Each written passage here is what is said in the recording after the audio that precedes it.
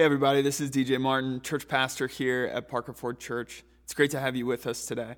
Today we're continuing our ongoing midweek teaching series on spiritual formation. I've called this series Reflections on Spiritual Formation because what we've been doing each week is taking sort of a big major concept from the world and study of spiritual formation and then unpacking that big concept. So we've kind of been all over the map in this series, but I wanted to take a day to look at this phrase that shows up in the New Testament called the way.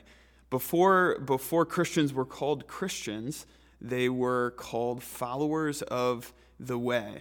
And I think that's such a beautiful phrase that continues to be a compelling way for us to imagine ourselves as we pursue Christ and follow after him, as we seek to live a life of spiritual formation. We're going to be looking at a few scriptures, including John 14, where Jesus says he is the way, the truth, and the life. Before we get into the scripture or any further in today's content, would you pray with me and let's invite the Holy Spirit to be the one who teaches us and guides us. Let's pray together.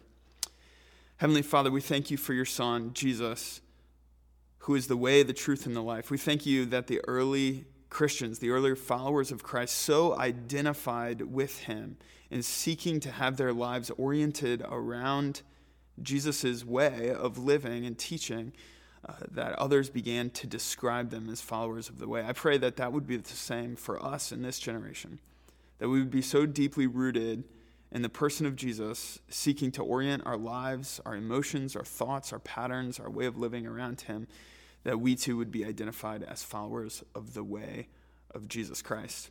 And we pray this in Jesus' name. Amen. So this phrase, the way, it shows up in a number of scriptures in the New Testament.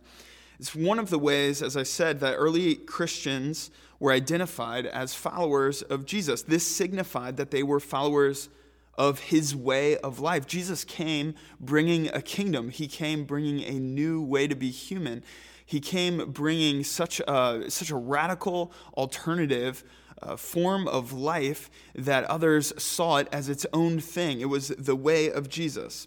The first followers of Christ didn't follow Jesus because their parents did. They didn't follow Jesus because they grew up in church. They didn't follow Jesus because they were born into a quote-unquote Christian nation, or because it was socially advantageous for them to be Christian. Far from it.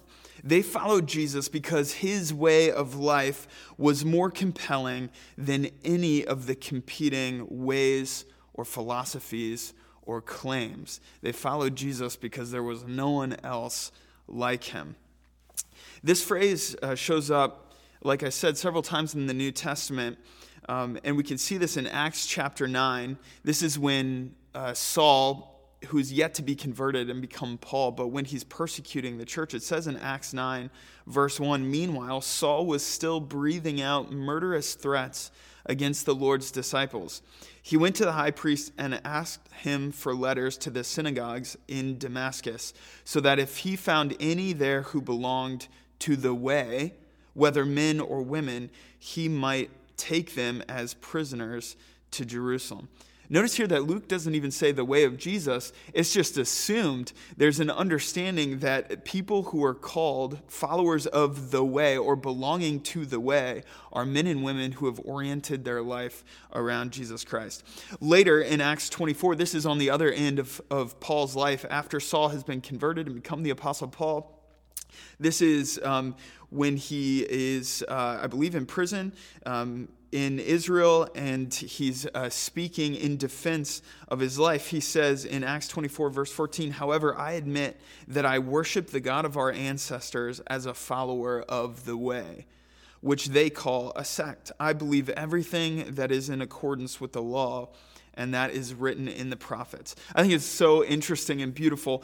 You know, a few chapters before that, at the beginning of the story, that the recorded story of Saul, he's breathing out these murderous threats against followers or those belonging to the way. And here he is defending his life in Christ, saying that he has been a faithful Jew, in fact, by following the way of Jesus. And he says, "I admit that I worship the God of our ancestors," that's Yahweh, "as a follower, and the way that I worship him is as a follower of the way of Jesus." Now, this phrase, the way of Jesus, it's alluding to his life, but there's also here a connection to his teaching in John 14. John 14 is part of the series of speeches that Jesus gives in the upper room and then on the way to the garden the night before, the evening before his crucifixion. So in John 14, at the beginning of this is right after Jesus has washed his disciples' feet. He says to them, "Do not let your hearts be troubled. You believe in God, believe also in me. My Father's house has many rooms. If that were not so, would I told you that I am going there to prepare a place for you? And if I go and prepare a place for you, I will come back and take you to be with me, that you also may be where I am. You know the way to the place where I am going." Thomas said to him, "Lord, we don't know where you are going, so how can we know the way?" And Jesus answered, "I am the way and the truth and the life. No one comes to the Father except through me. If you really know me, you will know my Father as well. From now on, you do know him and have seen him." Notice how Jesus said, he says that I'm going to prepare a place for you and that you will know the way. And then Thomas says, how are we supposed to know the way? And Jesus responds with the famous verse, "I am the way." So the way of Jesus is the truth and is the life. The way of Jesus is his teachings, which he gave us through the Sermon on the Mount, through his parables, through his various teachings. The way of Jesus is the example he set for us through his self-sacrificial love of laying down his life on behalf of his brothers and sisters. The way of Jesus is the way that he lived in submission to the Father, always connected through the Holy Spirit to the Word of God, to the presence of the Father, walking in complete submission and obedience. The way of Jesus are the miracles that he performed, praying for people and causing them to come to new life. Like he says to John the Baptist when John says, "Are you the one or should we look for another?"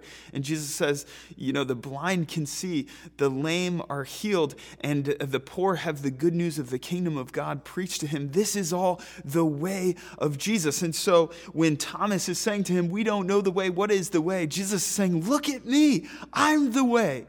My whole life, everything that you've seen, everything that you've heard me say, all of the way that I've set an example towards life and life abundant, this is the way." You see, the way of Christ isn't because you were born into a Christian family and it's what your parents did or it's what your relatives do. The way of Jesus is not a tradition. We go to church on Christmas because that's what we've always done. Or we worship on Sunday mornings because that's what we've always done. The way of Jesus is not being part of a collective group of people, although that's a component of it. At its core, to be part of the way of Jesus is to be formed into his image, to intentionally practice his way of life, which means we hear his words and we put them into action. A few months ago, last year, we spent a huge chunk of the year looking at the Sermon on the Mount. And almost all of chapter 7 of Matthew, the Sermon on the Mount is chapters 5, 6, and 7. And almost the entire chapter 7 of the Sermon on the Mount is Jesus saying, it's not enough to hear these words. You have to be a person who bears fruit in keeping with them. In other words, you need to put them into practice and obey them. We are a people of the way. Jesus is the way, the truth, and the life. That's often been used as a verse about salvation, and it certainly has to do with salvation. No one comes to the Father except through Jesus in eternity, or receives eternal life except through Christ and the cross of Christ. But it's also about the way that we, as followers of Christ, orient our life around him. We are followers of the way, the truth, and the life of the person of Jesus Christ. Jesus says later on in verse 10 of John 14, "The words I say to you, I do not speak on my own authority. Rather, it is the Father living in me who is doing his work. Believe me when I say that I am in the Father and the Father is in me, or at least believe on the evidence of the works themselves." So Jesus is saying, when you follow my way, you're not just following my way, you're following the way of the Father. You're following the way of Yahweh, the God of Israel, the God of the whole universe. So as you think about this phrase in the context of our ongoing spiritual formation series, I want to leave you with a few questions. If you consider yourself a Christian or a Christ follower, if your identification is your identification as a Christian culturally motivated? In other words, are you a Christian because your parents were Christian? Are you a Christian because that's what you were born into and have always done? Or do you identify as a follower of the way of Jesus? And I think that's an important distinction for all of us who grew up in Christian homes to wrestle with. And how does the way of Jesus differ from alternative ways? There's lots of quote-unquote ways to live. We live in an age of consumerism. We live in an age of information. We live in an age of crazy busyness. Those are all different philosophies behind that. Those are all different ways of life. But in Christ, we are called into the way of Christ. And so how does the way of Jesus differ from alternative or competing ways? And finally, what does it mean that Jesus is the way, the truth, and the life? I invite you to wrestle through these questions and ponder them and think about what it means to be a follower of the way of Christ. Thanks so much for joining us today. I hope you have a great day. Go with God and be blessed.